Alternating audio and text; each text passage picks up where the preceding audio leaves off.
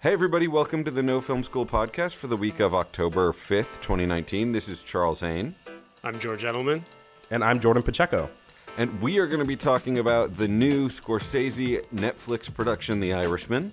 We're going to be talking about the end of indie icon Distribber. We're going to be talking about tech news that is such non-news that it's news. And we've got all that and a fun Ask No Film School about books this week on the No Film School podcast.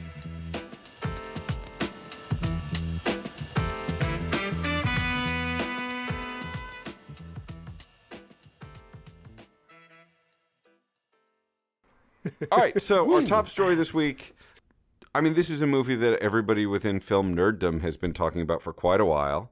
And we had a trailer come out. We're starting to see the press roll out for this, and that is The Irishman, adapted from the book I Hear You Paint Houses. It is the new movie from Scorsese. It is Scorsese's first collaboration with Al Pacino, which is shocking, surprising. Like, doesn't it just seem like they should have worked together at some point already? That can't be right. That can't be right, no, surely. it's crazy. Yeah. It is true. Well, it's also like I was in high school when Heat came out, and all of the marketing was like, De Niro, Pacino, after 25 years, finally together. And it's like, that was 25 years ago. Like, De Niro and Pacino have, have been working together for more than 2 decades. I guess, things just don't always work out the way we think they're gonna. But now we have Pacino and Scorsese collaborating on The Irishman. There's a lot of interesting stuff to talk about with The Irishman, one of which is that the film is heavily digitally de-aged, meaning, this is the actors are de-aged. The film is not de-aged. It's aged, actually, probably in certain places to recreate certain historical film looks. But it is, it is shot with actors in their 70s, and digital techniques. So there's 2 trailers out right now, this and Gemini Man.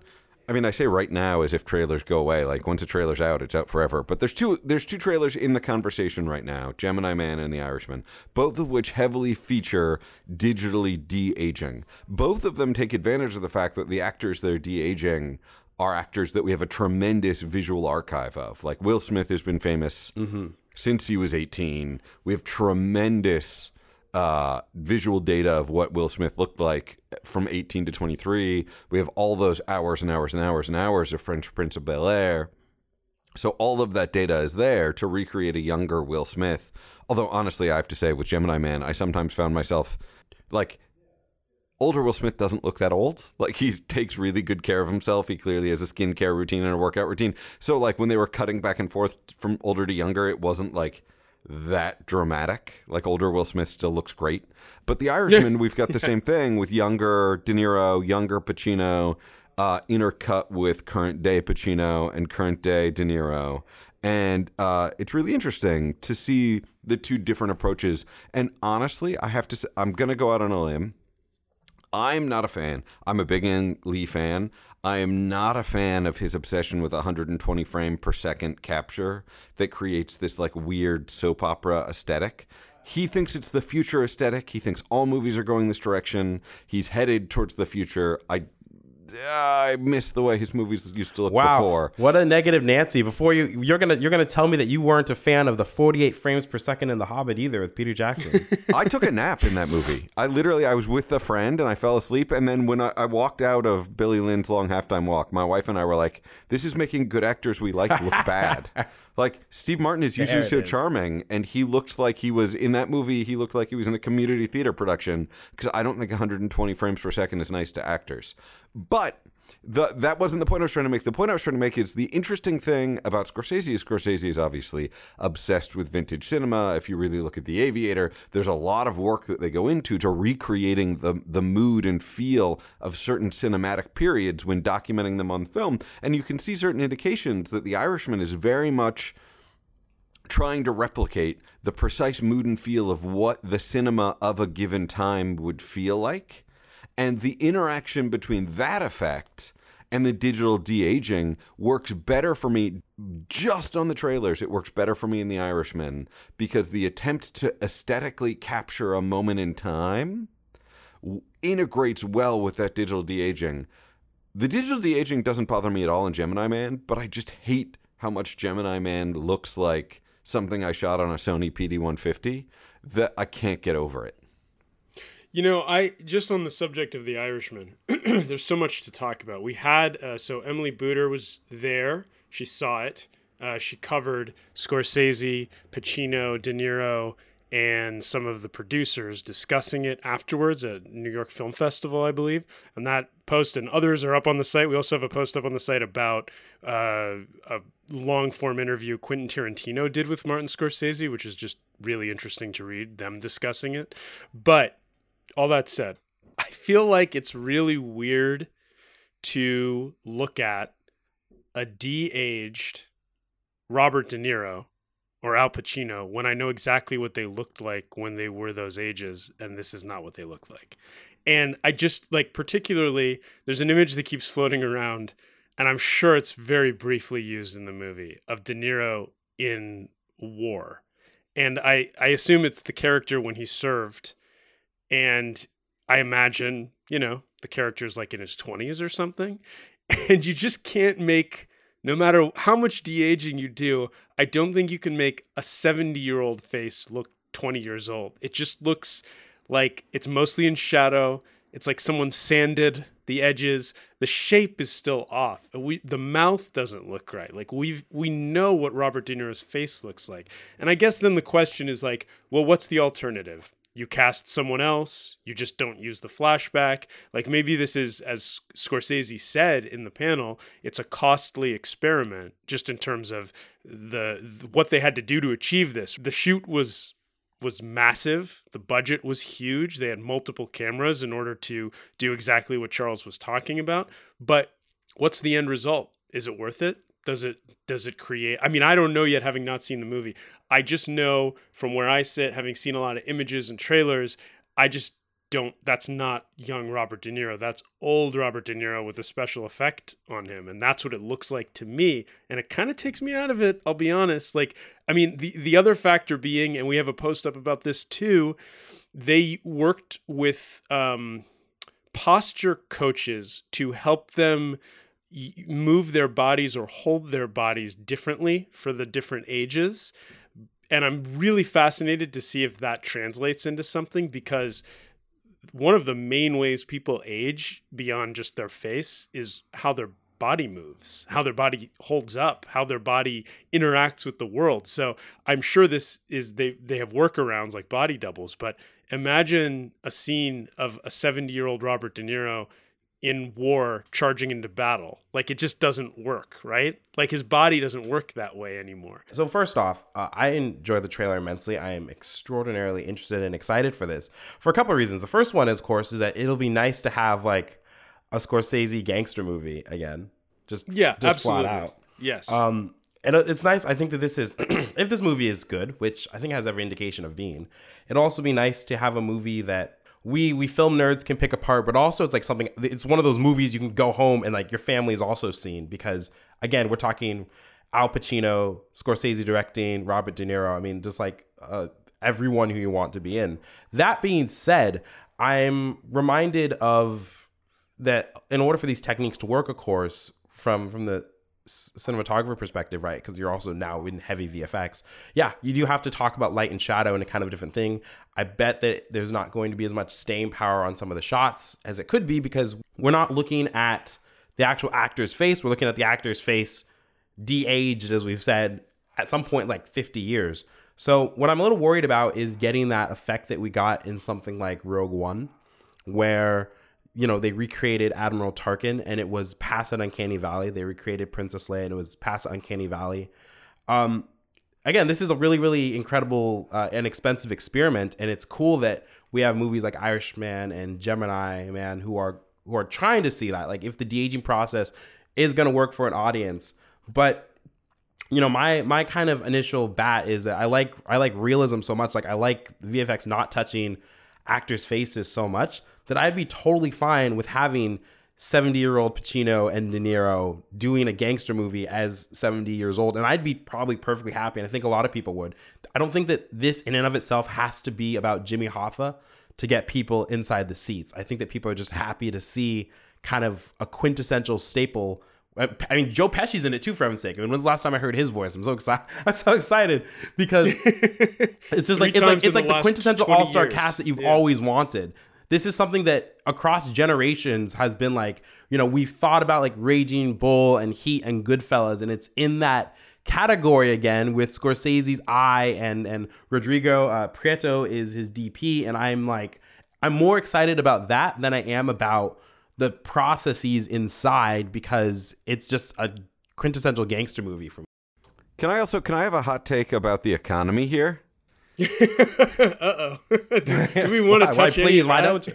The thing this worries me about is, we always talk about how AI is coming for all the apprentice jobs. Like in post-production, AI is going to take over a lot of like the assistant editor jobs, and those assistant editor jobs are a lot of the ways that like we get new editors into the industry and we train them up on how to be good.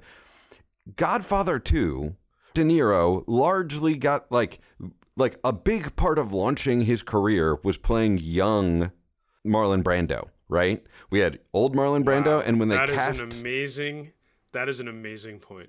So there is a young actor who looks vaguely like Robert De Niro right now, who should be getting his big break playing young Robert De Niro in The Irishman and then growing into a career. But this is instead we're hanging on, and I love De Niro. I love his like saying fuck him on news shows. I love I'm a De Niro fan. But frankly, there is some 27-year-old who should have had that part maybe, and is missing out on the opportunity to have a career launch where we could have another 50 years of those movies.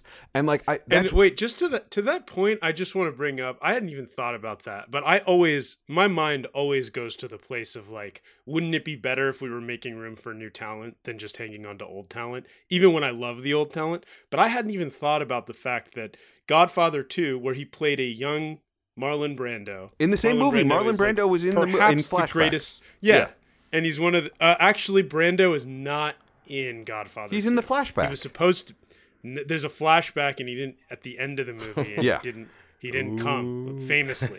But he was... People had just seen the movie. It's Marlon Brando. He won an Oscar for it, and he sent a fake Native American up to accept it. Okay, fair Marlon enough. Brando was Marlon Brando. And Robert De Niro, people don't know this, was not Robert De Niro yet. Mean Streets had happened, but he had not done Taxi Driver. He had not yet become Robert De Niro. Oh, yeah. That movie was a big step in that direction. Imagine having to fill the shoes, and I'm pretty sure De Niro won an Oscar for playing young Vito Corleone. Yeah. That's pretty crazy. No, this was a much bigger deal for his career than Mean Streets. Mean Streets was like legitimate for his career, but Godfather 2 was the thing that launched De Niro into being De Niro. He was also excellent. He's phenomenal in that movie. But is there another Robert? The question always is, and this is across all of Hollywood in every corner. Is there another X, or you're not so-and-so? The answer would be, well, maybe there isn't another Robert De Niro just hiding under a rock waiting to be found. But the problem is we don't know if we're not trying to look. A lot of times when they cast the young guy as the, think about Indiana Jones and the Last Crusade even, like River Phoenix, right? Yeah. Like, he doesn't look exactly like Harrison Ford, but River Phoenix was cool and good, and he was fine, and we didn't... He was beyond fine. He had some swagger, River Phoenix. Yeah, can you imagine if we had to watch 45-year-old Harrison Ford pretending to be 17-year-old Indiana Jones? Well, we did, remember? That was Indiana Jones and the Kingdom of the Crystal Skull. Yeah, I don't know. And we all saw it. I haven't heard. Yeah. So that's the interesting thing for me. And let's also say with Gemini Man, there's a 17-year-old kid that could have played young Will Smith, and his name is Jaden Smith. Oh gosh! So in that case, Will Smith literally cost his own son a job. Good. Then Will Smith did us all a favor. Did everyone forget what was that sci-fi movie they did together? I did not forget. Right. Exactly. So I do think that's true to an extent. I do think that obviously this is still an expensive endeavor. So I think that the positive side of it, especially since I'm working in the rat race of the new kind of handshake between like practical cinema and VFX is that I'm sure that as a result of this, however, there are potentially some 27-year-old VFX artists who have just gotten their big break because they've gotten to edit De Niro and Pesci's or whoever else's faces. I don't know because I'm not a cinematographer and never have been, but I feel like whatever they had to do to make this work affects their abilities to do the kind of photography that you would normally be able to do. Well, no, I would actually say that it's the opposite of that. Like, if you watch The Departed, there's a bunch of scenes in The Departed where, you know, you couldn't talk Jack Nicholson into doing young age makeup, and he wasn't in the shape, so they literally had to light around him in flashbacks. And so in all of those flashbacks in The Departed, he's in silhouette because he's Jack Nicholson. There is no one who could play a young Jack Nicholson. Even Christian Slater couldn't quite do it as hard as he tried. So, like, they just lit him in shadow. So this is actually sort of an interesting thing of saying, like, all right, cinematographer, design the shot to be whatever the shot you want it is to be, and don't worry about hiding anything, and we will fix it. Yeah, that's one point, but then I think there's 2 points, and I think they're both true. That's the point about, like, how you like the environment, maybe. But what about just, like, what eye light looks like when you have to think about, well, his eye space is going to be completely different because we have to sand the edges. Like, eyes change so much, and the surrounding skin of eyes is such a place and actually, yeah, as people age, the sparkle in their eyes changes as their eye fills with more of that, whatever that tissue is, or if you get glaucoma. Well, I do think that I can't remember who was a cinematographer behind Rogue One, but I'm very curious to kind of see, of all like movies, Greg Fraser, see right? where that interaction. Yeah, that sounds about right. So Yeah. I'd love to like kind of get his take on something like this, because with someone like Rodrigo Prieto, whose work I adore, you know, he's done. He did 8 Mile, Wolf of Wall Street. He did Silence. So he's worked with Scorsese before, and I loved his work on Silence. But I think what I like about his work is that he knows how to he does hint for those like realism in camera, just gorgeous painting a frame sort of things that I really do appreciate. So this for me will be kind of the first movie I've seen of his where I'm very conscious of what I'm seeing on screen is that more VFX intensive inside an actor's face. And so I do think that, yeah, there is a sort of, you are as a cinematographer, of course, having to compensate for the fact that what you're seeing, what you're lighting isn't going to be part of the factor. It's going to be part of the factor, but it's not going to be the ultimate factor of what actually winds up after post on the silver screen. You know, I'd much rather do what I see in camera. I'd much rather get in camera, which I know obviously for a lot of shoots isn't possible, but still it's kind of just a new thinking as a cinematographer. Like, okay, well, it's no longer just like I'm in control of everything on frame here, and then we add some VFX later because there's an explosion that needs to be touched up or something. It's like, great, my actor's face and my talking about my lighting with my gaffer and everything has to change slightly because I also have to bring my VFX team into the table. And that can still be a very wonderful working relationship, but it is a new kind of thing that I think the old way is still a good way. So it's, you know, it's like he said, a costly experiment, moving in a new direction, combining teams and factors and extending careers or creating the uncanny valley. I mean, there's a million things to look for in this movie. I mean, everything's in influx. You know, I've never been on set, and it's like when we talk about kind of like there should be a young actor playing Robert De Niro, that's potentially true. And I'll try to be nice to actors today. I'm just playing. I love you guys. But, you know, it's like, that's very true. But at the same time, it's like, it's true. I've never seen, because I've never worked with film except for school. I've never met a camera loader before, or I've never worked with a camera loader before. So I'm understanding that like the industry, especially in the digital era being in such influx, yeah, there's stuff that has gone by the wayside, but also there's stuff that pops up, and it's popped up everywhere. So I do think that in that kind of regard, economically, there is a potential for a big film like this, especially with such an eye and attention more to cinema, which I trust with Scorsese, rather than just, we wanted to do this because it's new, edgy, and whatever, and cut all the corners. I do believe that it balanced out in the end. I mean, I think it balanced out in terms of raw and I'm numbers excited to spent still see it. Yeah, I'm totally going to see it. And I think it balanced out on numbers spent on jobs. I just want to make sure that, like, we're also grooming young talent. Like, we're in a place where, like, the franchise matters more than the star these days.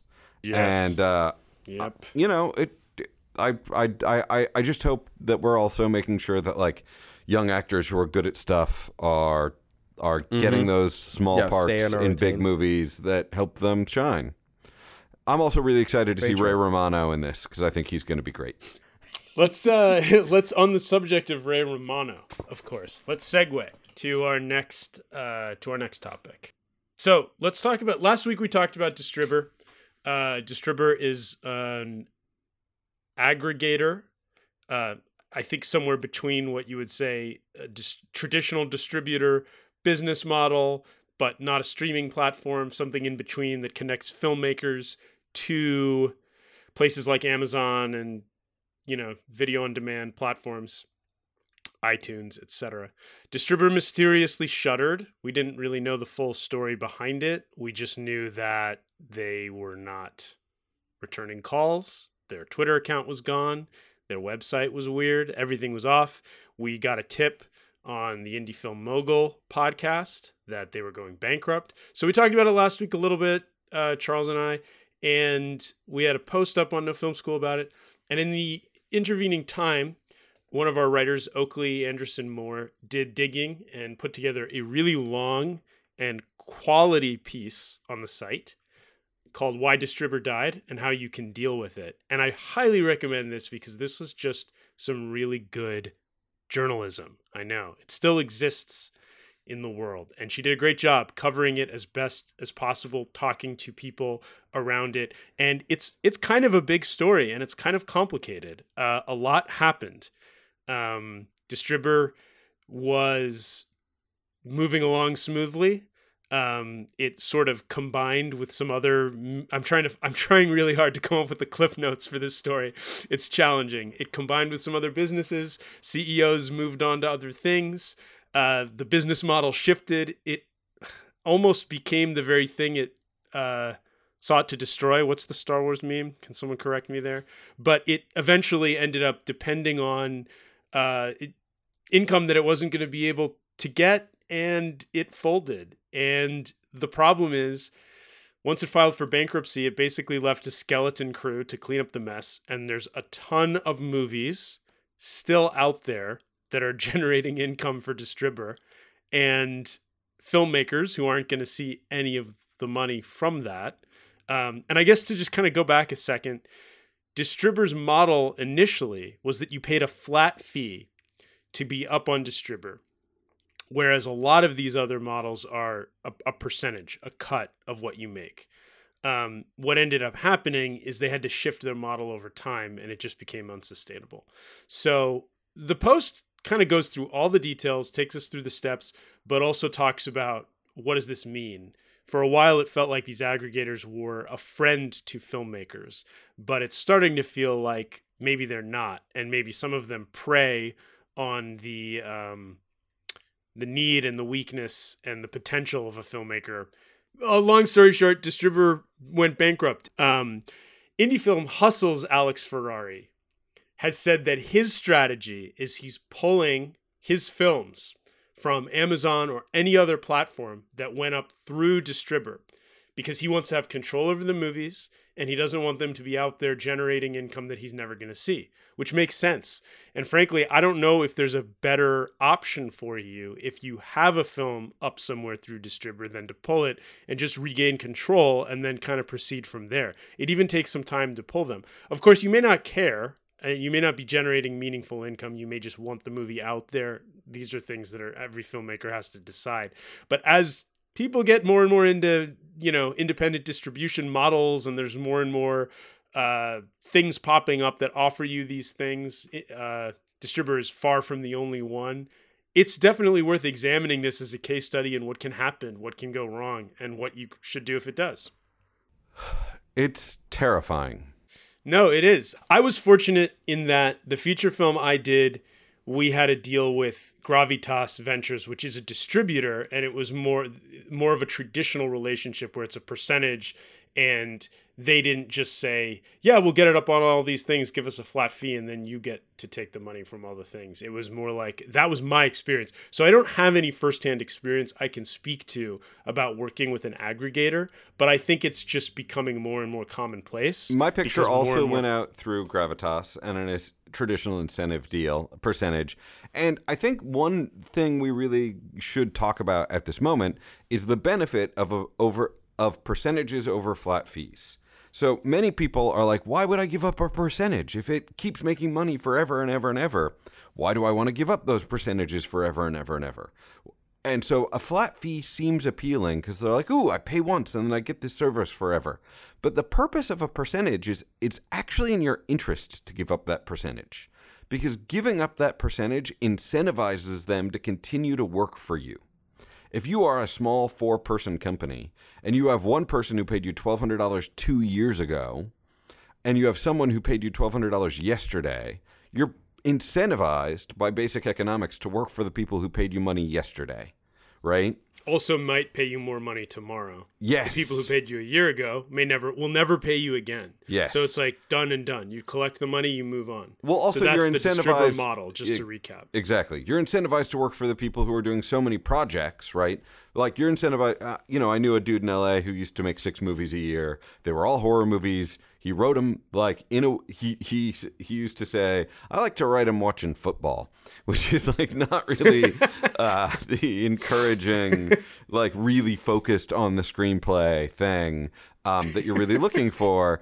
But that's the kind of person that Distribber is going to like work hardest for, because they're getting fees from him 6 times a year. He didn't use Distribber. He had another system worked out. He had a whole machine going. So I like percentages. It's the whole argument they always make with when you're hiring a CEO, you want to give them a percentage of the company because you want them not to be working for their salary. You want them to be working to make that percentage of the company they are getting worth as much as possible. Because if they make the company succeed, they're going to get that percentage. It's the same reason why this is all actually related to the whole agents and managers thing from earlier in the spring.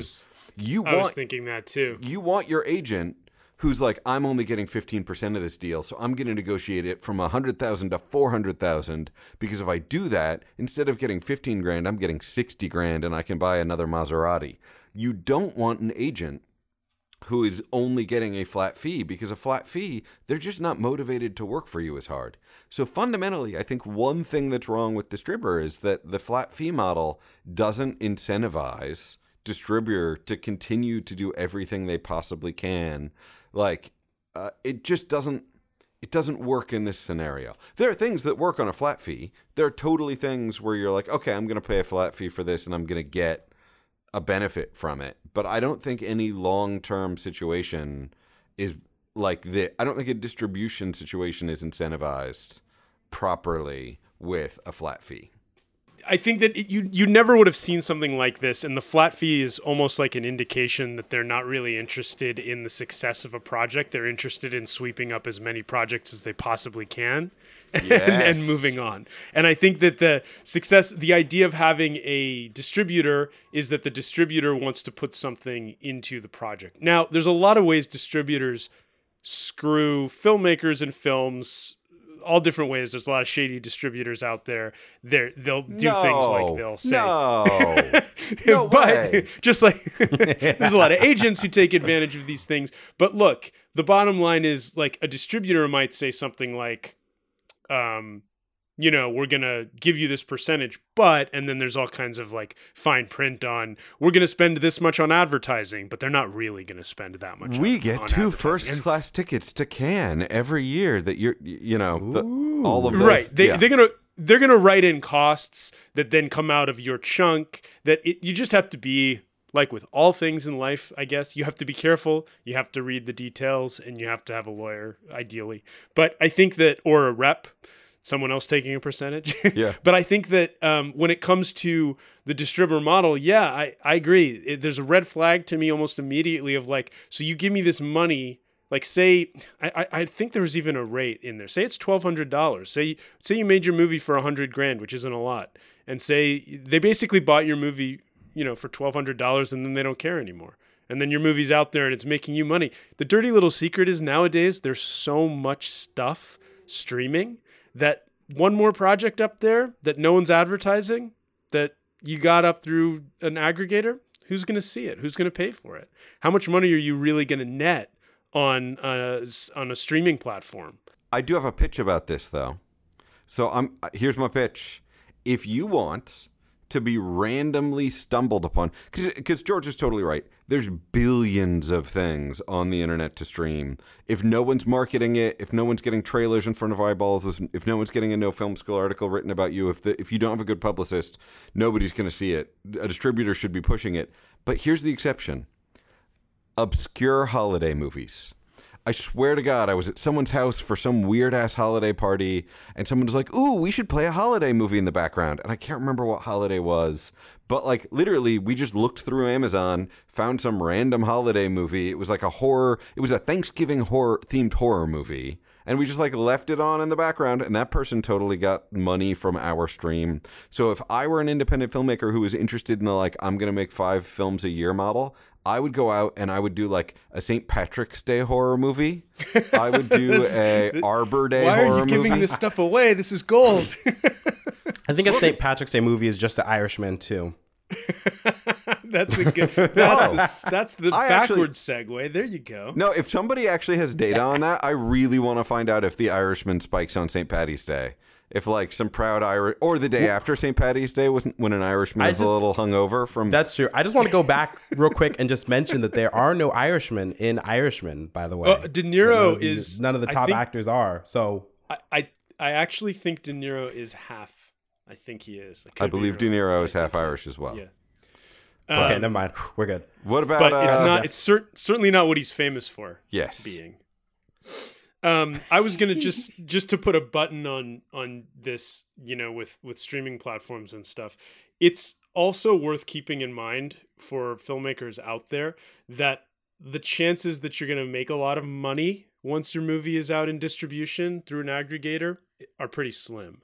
So it's more like you're trying to get eyeballs, and it's a game of that. Unless you have, unless you get a big like upfront, which they do sometimes, like they might pay you, and these things happen. But the days of the bidding war between people in the theater at Sundance are probably mostly gone, but I'm not sure.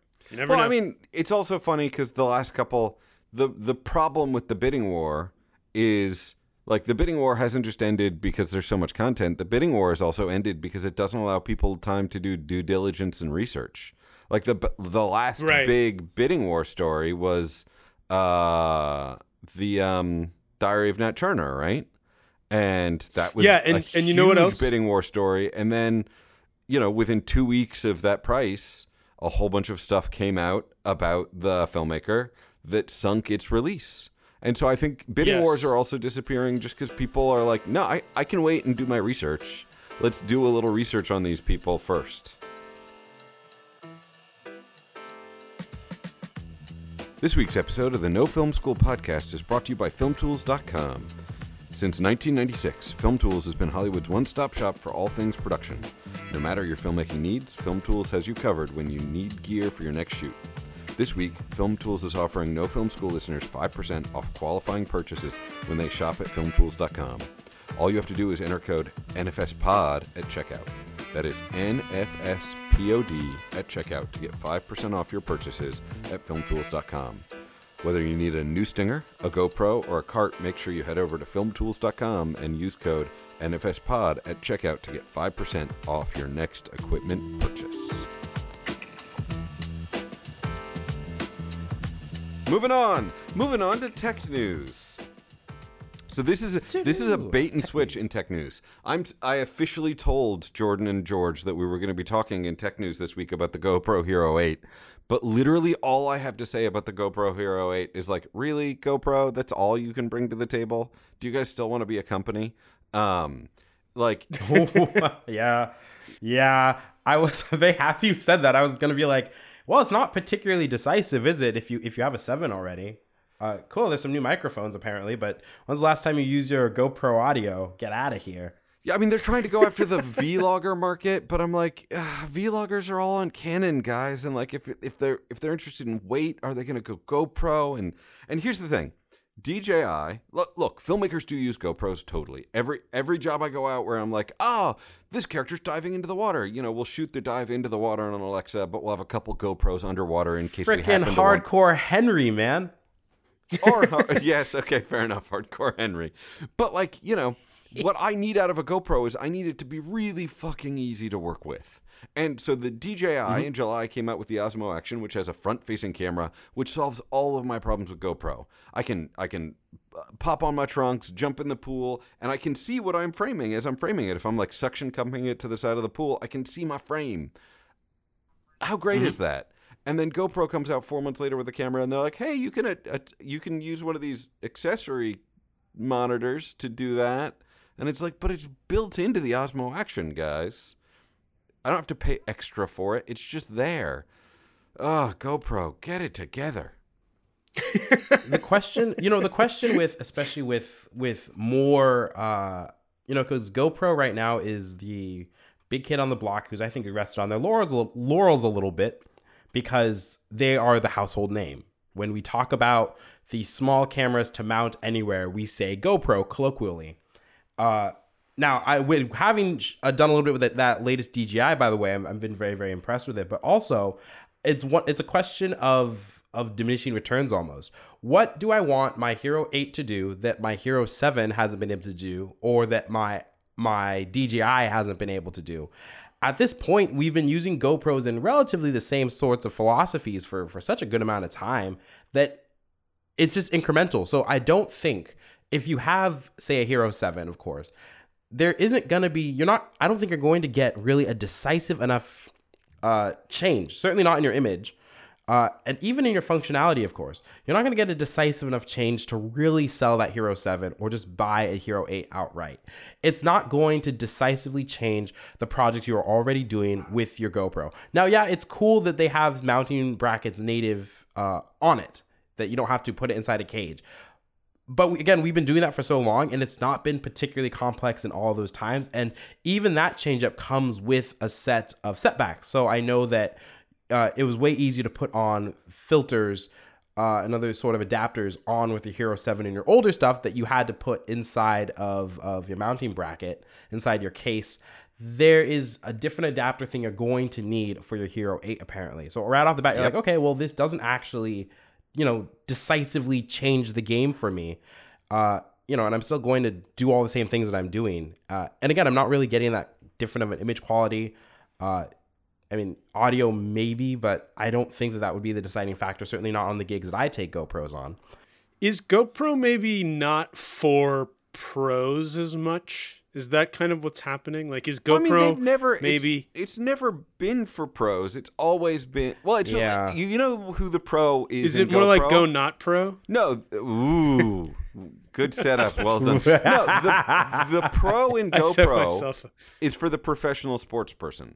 GoPro is like, go pro, become a pro surfer, become a pro skateboarder, make a living as a mountain biker by rigging a GoPro to your thing and then doing crazy stunts. That's the pro in GoPro is not pro filmmaker. The pro in GoPro is pro sports person. We talk about it in filmmaking because you can get a halo. GoPro has ridden a little bit on, and they also use it on Hollywood productions.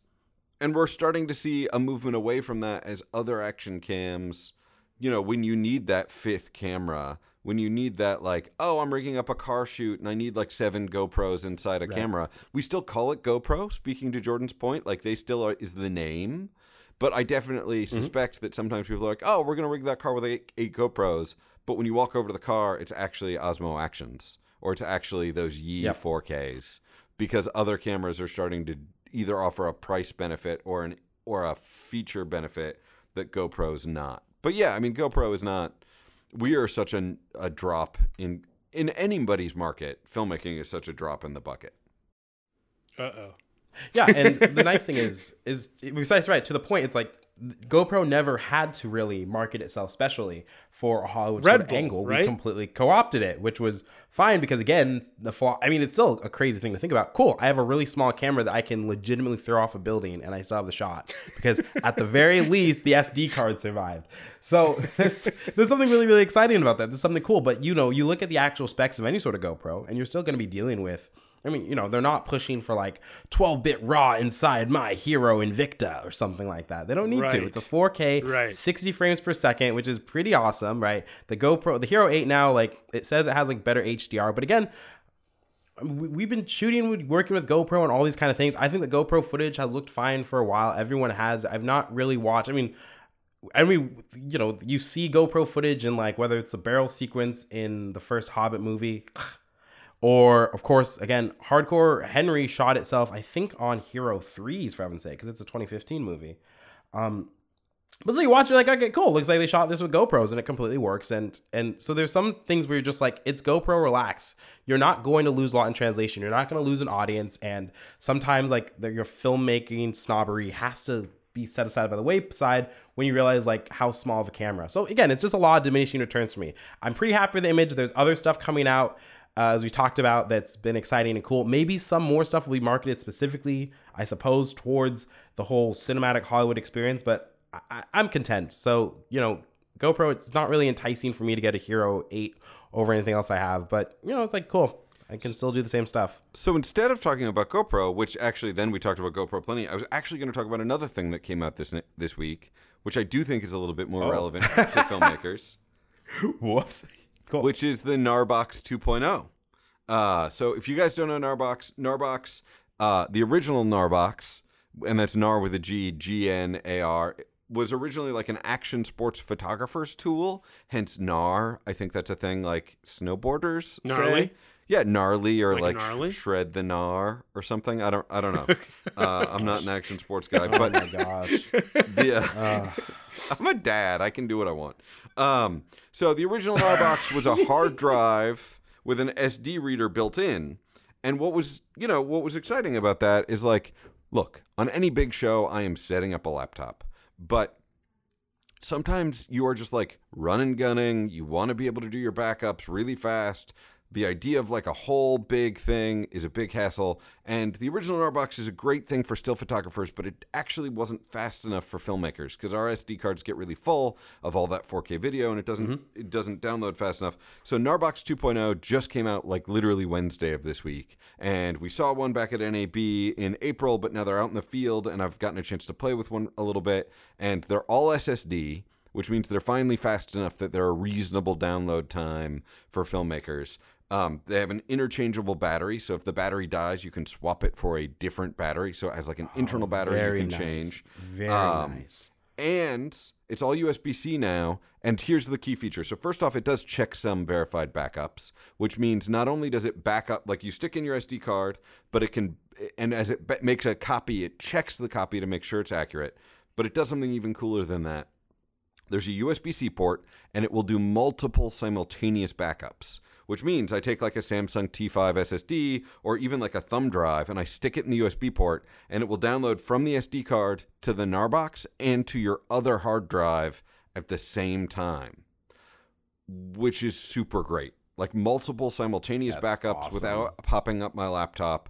And, the example I think of is like how many times you've even out like, I'm shooting B-roll in the field.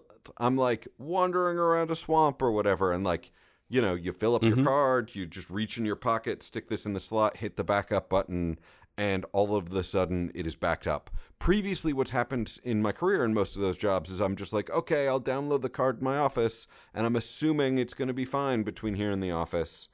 But I would feel so much better if I was able to download in the field without dragging my laptop and hard drives around. And the multiple copies feature is like, I don't know if they're going to be annoyed if I say this, but whatever. Like, this was supposed to come out a couple weeks ago, and they emailed me from Narbox about the announcement. And they were like, we're pushing the announcement to make sure multiple copy is working before we announce. I don't know. Maybe that's going to get me in trouble with them. Sorry, Narbox. But, like, I think it was really smart to wait until they could announce multiple copy, because especially for filmmakers, multiple copy is the deal. Yeah, I just wanted to bring up, there's a comment already on the post, which hasn't been up for very long. Nice design and simple interface, but the price will convince most of us to haul a laptop and cheaper SSDs for backup. But you just kind of laid out a scenario where it's like you don't want to bring a laptop and cheaper SSDs with you. Yeah. Like you're shooting on the go, you just want your camera. You don't want and something in your pocket, right? Yeah. So like this is a specific use case if you can afford it, right? I also, like, for me, the price is $600. Like, yes, that is a lot of money, but it is less than the $3,000 many of us buy our laptops for, like if we're buying a Surface Book or if we're buying a MacBook Pro. And for certain kind of jobs I've done, Like, there are so many jobs where I'm like, okay, we're going out today and we're just shooting like B-roll and establishers. We're out in the woods. We're trying to get like whatever stuff. We're running around super fast. And honestly, the fact that it's battery powered and the fact that like I could just like rubber band it together with a Samsung T5 and do the download while we're moving, and then all of a sudden, instead of waiting on the download before we get back in the truck, we're just like in the Land Cruiser doing the download.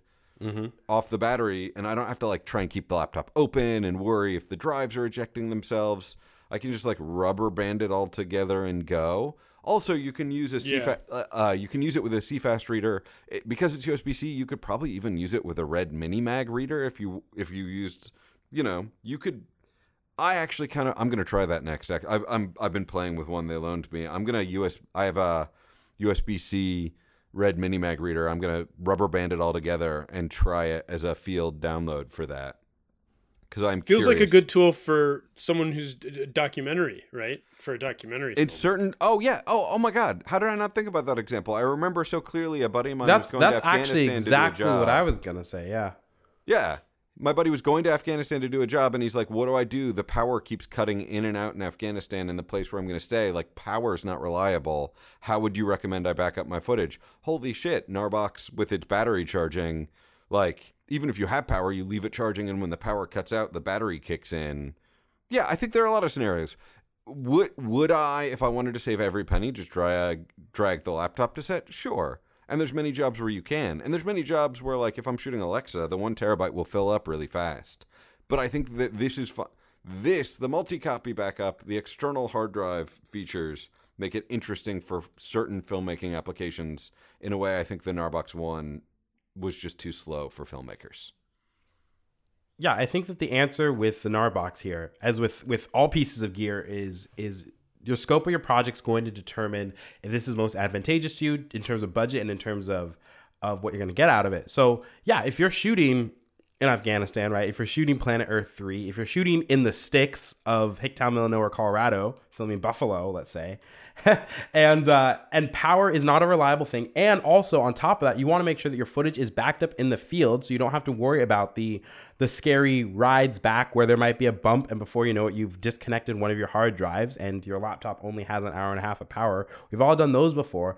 And yeah, you have the budget and the scope to compensate for this. Yeah, I think that it is a very wise purchase for production to make. That documentary style shooting is going to find this extremely advantageous. And if not, if it's something that's, of course, not in your budget, not in your range, then yeah, we're going to keep doing the same systems that we built up and praying that something doesn't get knocked out of whack. Because yeah, $500 for 56 gigabytes, of backup storage, and even with all the checksums and stuff, sometimes just isn't something that production's going to fly for. So all within the prudence of whatever that production is. This is a obviously really, really good device for those sorts of productions that are going to need it. If you're actually getting onto your mid-tier and top-tier documentary, like documentary is all I'm thinking about, because how many times have we, I mean, even not just documentary, of course, but how many times in nature documentary, have you been out in the field and power isn't an option, and you are planning with your people how much footage we can actually shoot before we have to go back, and how much time we're going to be actually out with our batteries, and how many batteries we have, and all the icks and isms that go into planning shoots like that when you're out in the sticks. So oh yeah, and you're like, okay, so I've got a power inverter for the truck. If we leave the truck on, we can use the power inverter to power the laptop to do the download, but then like, do we wait longer to do the download here? Do we go to the next location and download while we're shooting? Right. Whereas this, it's just like 4 rubber bands. You have a card reader on one side. You have a T5 drive on the other. You hold it together with a bunch of bungees, and you can leave it in your backpack and use the battery power and do the download without even having to worry about it. And then you're moving on to other things. So I think there's certain... Yeah, it is too expensive for certain workflows. It is a very affordable solution for certain other workflows. Yeah, it's certainly worth the headache if your production is right for it. The last thing I wanted to point out is, so it's fully functional without tethering to your phone. But if you tether it to your phone over, I think, Wi-Fi or maybe Bluetooth, I don't remember, there's an app that lets you preview the media that's on the device, which doesn't just play H.265 and H.264, it'll also play ProRes files. So if you're out like shooting Blackmagic Pocket and you're shooting ProRes to a CFast card and then you use the Narbox to download your CFast cards, you can play those ProRes files on your phone and then delete them from your phone to clear up room in your Narbox, which I think is a really nifty. I was very impressed by that because I was like, ooh, so there's a cool. way that is awesome. Because like your phone can't play ProRes, so that means the Narbox is effectively playing ProRes and then streaming it to your phone, which I think is like pretty sophisticated. So I think for me, I don't feel like the price is out of alignment with what it's offering. But again, if you already own a laptop and if the production is in a place where there's going to be a table and an outlet, then by all means. But like sometimes you're just not shooting where there's a table and an outlet. Our Ask No Film School this week is kind of interesting, different, a little more general. From Andrew Toe, I think or Tao, I'm not sure how to pronounce that. He emailed us at editor@nofilmschool.com. Longtime listener, super fan, huge gearhead, stuck between videographer, DP, cameraman. Working on films and proof of concepts a lot lately, but not enough to fully grab all the education for everything. Is there a book, parentheses, yes, I'll be getting Charles's new book, YouTube channels, podcasts, or whatever to learn everything about light and cameras, DIT, and everything around that mostly, but also the structure of film from producer to delivering final project to a studio. I'm a sucker to know a lot of things better and understand. Sorry for paraphrasing the email. So he really just wants, I want to know everything. I think it's a great question. Everything. I think it's a great question because it's focused on, hey, what are your favorite, educational resources, single books, single podcasts? Like, where do you think is a good place to just kind of get an overview of everything? And I think we should make as a rule, we're not going to say the No Film School podcast or nofilmschool.com because obviously that's a great answer, but, we're biased. No, I think that's okay. I hate those guys. But like, look, there's so many resources, and sometimes I'll just kick it off. Sometimes people say No Film School is sort of an aggregator of content from around the internet, and one of the reasons we like to do that is because there's a lot of great people writing great stuff about filmmaking on every level. We can't cover it all. We see it somewhere. We want to get it up and cover it too. Sometimes we initiate our own educational content, but in terms of just talking about the things we felt we learned the most about the process from, I really like, and this is a little esoteric and not as much on point with lighting, for example, or being a DIT, because I haven't done those things. There's a book I really liked called How to Write Sequences, and it was like a sequence method writing book, and it really helped me grasp the concept of the feature film structure. And it helped me from understanding pacing, not just from a writing perspective, but like importance. And when I watch movies and when people break down movies, I just think I understood the blueprint after I really got to know that book. And the other one that I love is, it's by Bruce Block. Yes. Did you read this one? The Visual Story. There you go. Yeah. The Visual Story by Bruce Block. I had a feeling you would have because I think it's big in the USC circle, but it is just the best in terms of breaking down the theory and the practice of how to tell a story visually. All the different tools at your disposal that you didn't even know were right in front of you when you shoot a scene. From movement to contrast to lines to colors to just the building blocks of visual storytelling. And it's all there and it's excellent. And I guess the reason I point those two things is because I feel like that's the driving force behind any content you create should be like the best possible way to tell a story. So I pick two things that just to me really help me understand what story structure at like its most visual and verbal, like boiling it down. Those are my answers. First off, the quintessential book I got in film school, and I think it's one of the most common. I mean, you see it in every single apartment of people who like were fresh out ever.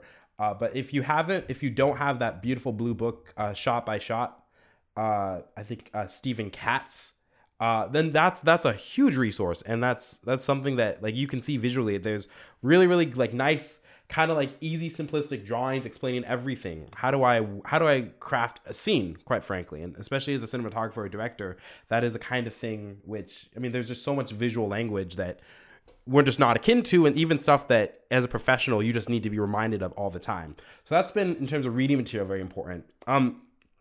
Since I work primarily as a cinematographer, and I work in the independent world, there are a ton of online resources, video and reading format. First off, there is a blog that is special, especially for camera assistants, but I think anyone inside camera world needs to read it, called The Black and Blue.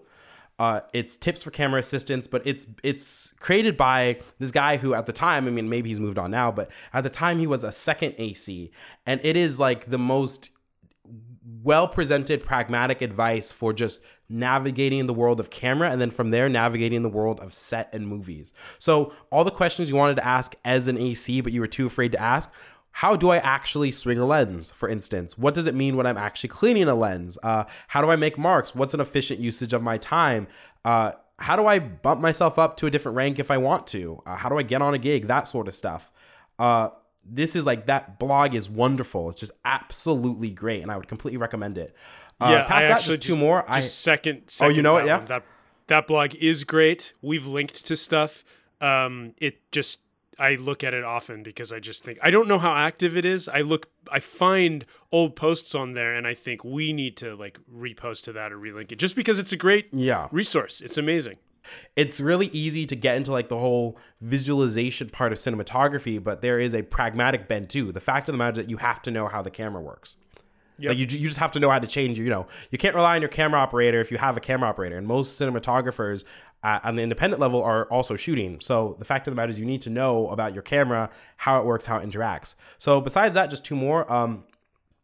Tom Antos, I use his LUTs a lot in much of my works, and his cinematography channel on YouTube has been immensely helpful for all your icks and isms. If you want, he talks about gear a lot, so that's really nice if you're not using no film school to talk about gear, but also just like tutorial tips on what about night lighting or shadow crafting or how to make a noir film, that sort of stuff.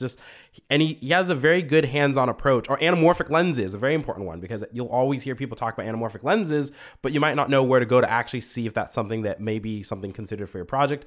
And last thing, especially when I was fresh out and even in film school, was Film Riot. Was a wonderful, wonderful YouTube channel for like the independent, like new to filmmaking kind of guys. Those guys will give you the crash course on how do you make a short film? And when you make a short film, how do you make a short film that doesn't suck? What does that mean for lighting? What does that mean for camera movement? All the icks and isms again on that visual language that you're just building up in real time. And as a professional, again, just absolutely wonderful reminders. So Film Riot has always been really easy, really digestible. They've been very fun as well. And so they've been immensely helpful in kind of me shaping myself as a cinematographer. So those are all really, really crack resources if you're a filmmaker. Awesome. These are great. I feel like some of these I haven't heard of and I want to dig into. So I'm only going to do books. I like books. I still buy physical books. I read some stuff on Kindle, but I'm a big physical book person. So I'm gonna do 4 books. None of them are the 3 books I wrote: the Urban Biking Handbook, Business and Entrepreneurship for Filmmakers, and Color Grading 101. Those are all great books, but I'm not going to plug them. But I'm going to do these 4 books super fast to take up the same time others took on 2 books. You got to read McKee's Story. Whether or not you agree with everything that McKee argues about Story, it is the lingua franca of Hollywood. You will end up in conversations with other collaborators using terms from McKee's Story. It is probably the most widely read book on story in the industry. And like, there's certainly stuff in there you're free to disagree with, but it's really good to have a basic understanding of the same terms everybody else is using. There's a book I love called The Filmmaker's Handbook. I read it end to end in the 90s. And the goal of the Filmmaker's Handbook is to try and cover everything. It's more technically focused. It's more like, and then you'll go through this step of the process, and then this step. And it's not really artistically focused, but there's a bevy of great info in there I think is really worth knowing. If you mentioned cinematography and lighting specifically in there, the Harry C. Box book, The Set Lighting Handbook, it's just the tools of set lighting. But, oh my God, it's so good. You get to the end of that book and you're like, oh, yeah, I feel like I have a real handle on like most of the tools I'm going to see on set and what they're going to do. And those were the first three. And there was a fourth, and that is Keith Johnstone's Impro. This is not a book on filmmaking. This is a book on improvisation from one of the original people in the 60s and 70s that really started launching the concept of improvisational theater. It's sort of a foundational text in improv. And I think of all the books that have influenced like my craft as a filmmaker, his concepts of game, his concepts of status, his thoughts on how people interact and how you identify the truthfulness of a moment, stick with me. So impro. He says impro, not improv, because Canada. And Keith Johnstone. And of course, please keep coming back to No Film School. I hope we can address your ongoing questions with our content. It's great to hear from people about what they wish we were talking about more. And don't hesitate to email at editor@nofilmschool.com, because if there's specific things you wish the site was covering in more detail, we actually have a post on being a DIT, but we could always update it if you feel there's things missing. So don't hesitate to reach out with questions or thoughts.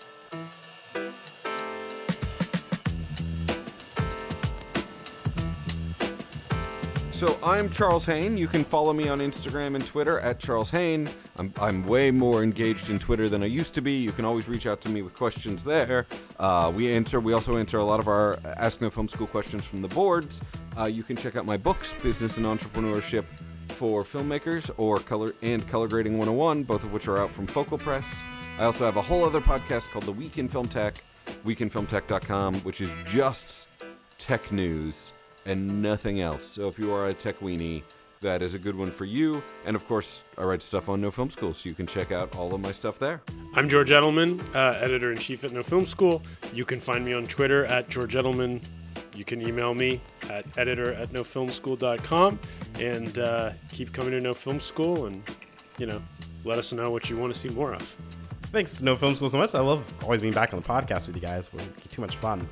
If you'd like to follow me along, my name is Jordan Pacheco. You can follow me along on Instagram at jpachecofilms, or my website, jpachecofilms.com. Thanks so much. Awesome. See everybody next week.